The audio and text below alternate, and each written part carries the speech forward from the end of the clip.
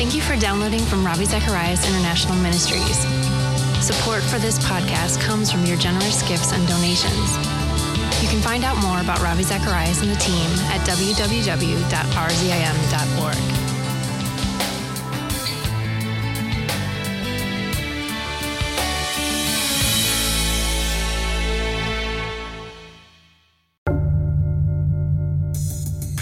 Is it the case that because you love someone, you'll always affirm them?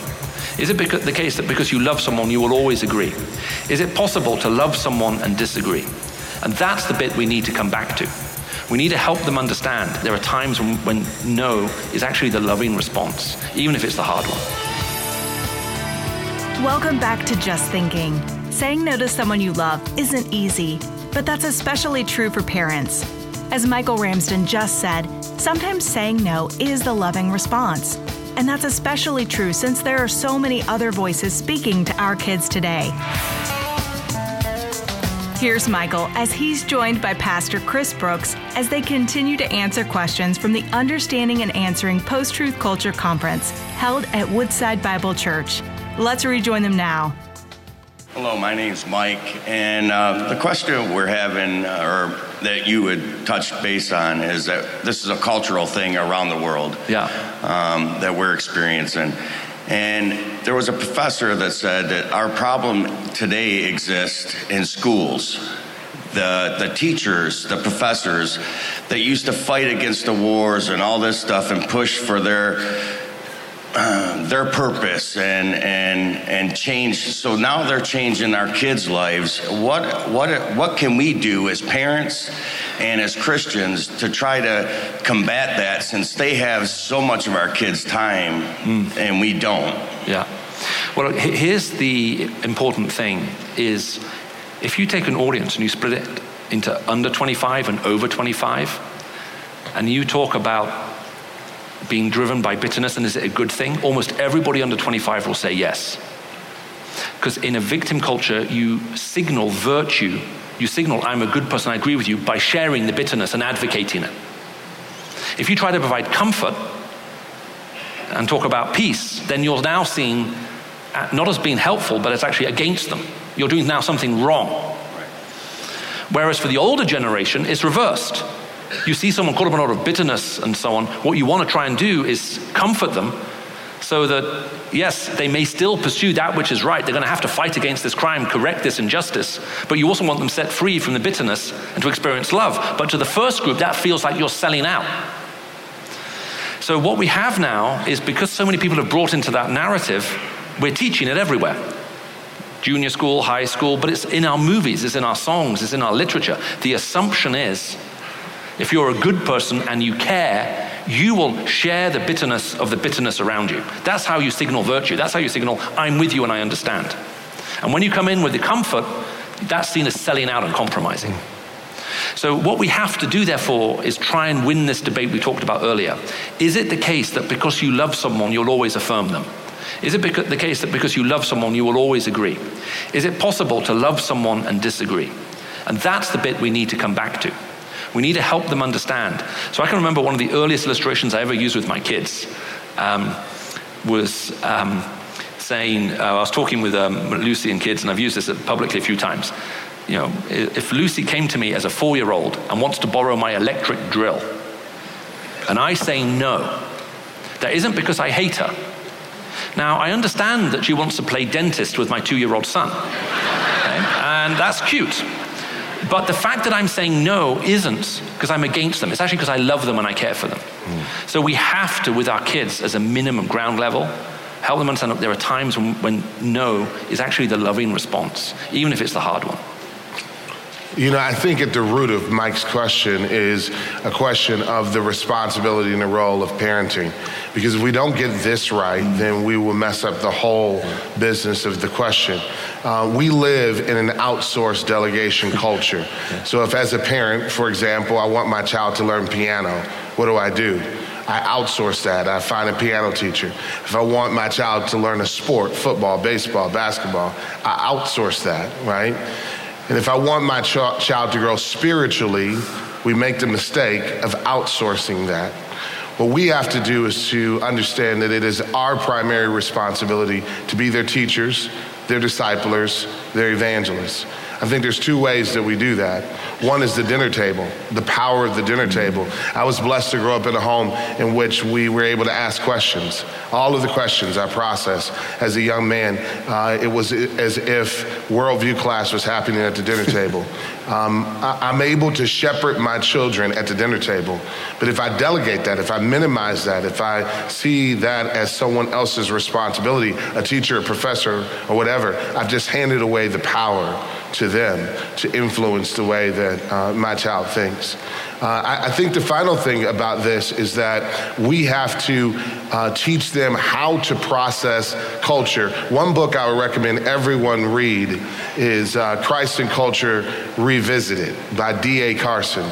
D.A. Carson, Christ and Culture Revisited, where he goes back to Niebuhr's book and kind of does a critique, but he lays out 5 theories of relating to culture, right?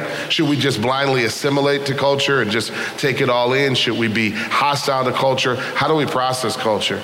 And I think it's important for our kids to have that framework so that when they go into university, into classrooms, they have now a framework through which they can filter whatever their professor says, knowing what parts to keep and what parts to reject. But it all comes back to us reaffirming our parental authority in their lives.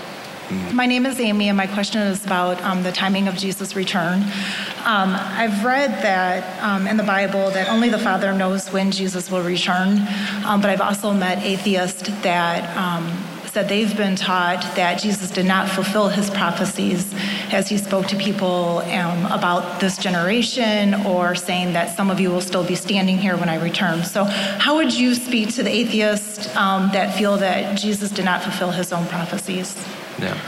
I mean, I think that the simplest answer to that is if you buy any good commentary on any of the Gospels, they will take those passages and go in to help you really explain what's going on there and to understand what's meant by that.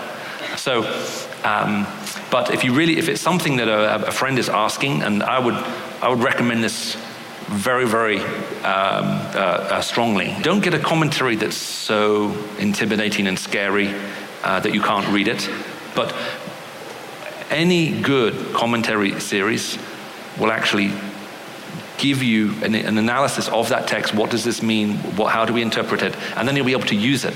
And my suggestion would be the friend who asked you, the atheist, say, you know what, I've been thinking about that question you asked me, and I've been doing a bit of research.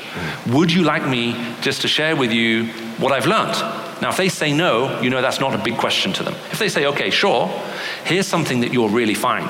If as you do your study, think, you know what, I found a way to do this really well. If when you're talking with them, it doesn't make any sense, and you become aware it doesn't make any sense, you can go, you know what, can I just go back and think about it again? Okay, and come back a second time. But if you do find a way to communicate it well, and they go, okay, I see what you mean, then you may have just started a really beautiful conversation. So why don't you use it as an opportunity to go and look into it in some depth in yourself, and then come back and say, you know, I've still been thinking about that question. I really appreciated you asking me. Would you be interested in taking it from here? And it may open up a great conversation for you.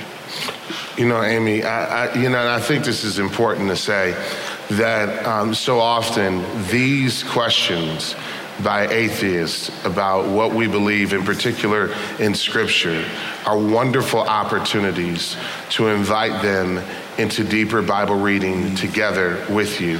You know, these conversations or these questions take on an entirely different complexion if it's in the context of relationships, right?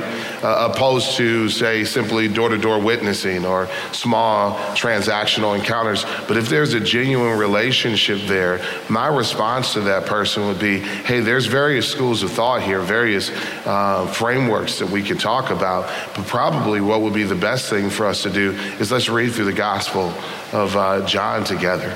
Let's just read through it together, and we'll walk through questions as we read together. So I would just say to everyone, you know, if there is a critique or a question from someone who's questioning Scripture, one of the best things you could do is invite them and join them on that journey of reading Scripture together.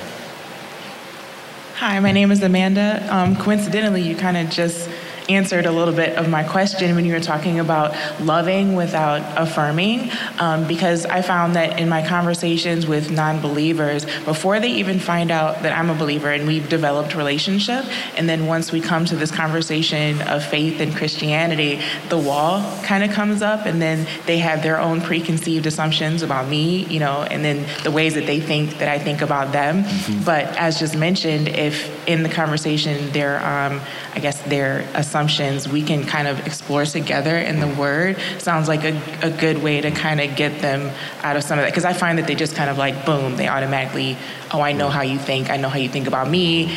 And it's like they can't separate the fact that, no, I can love and accept you without accepting like maybe your choices or things like that. Yeah, you know, and it's really, and this is everywhere. I actually saw, I can't remember which TV show host did this. It was during one of the elections, but they went around, I think it was the Democratic Party convention, asking what people thought about the other side. And it was pretty nasty stuff. And then they said, and what do you think about what you stand for? And they're like, well, we're loving, kind, tolerant. And then he said, well, how do you think you should treat the other side? Oh, well, we should do this and this, all this terrible stuff to them. And obviously, the TV show who did this, I'm sure someone like Chris will be expert at tracking it down.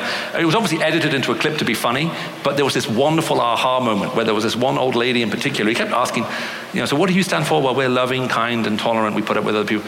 What do you think should happen? And he asked the same question like 5 times, and the 5th time he asked it, she went, oh, you mean I should be loving and kind to them? And it was like this huge aha.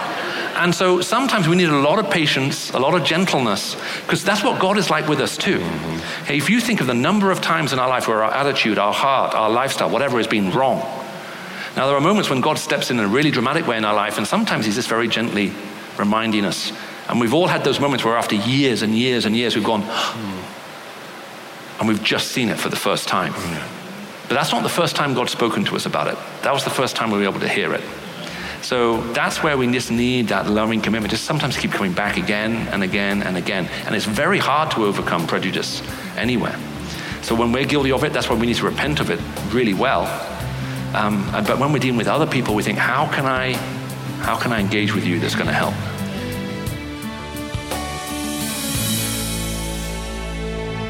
If you're interested in ordering a copy of this entire Q&A series, call us at 1-800-448-6766 and ask for the Understanding and Answering Post-Truth Culture Q&A.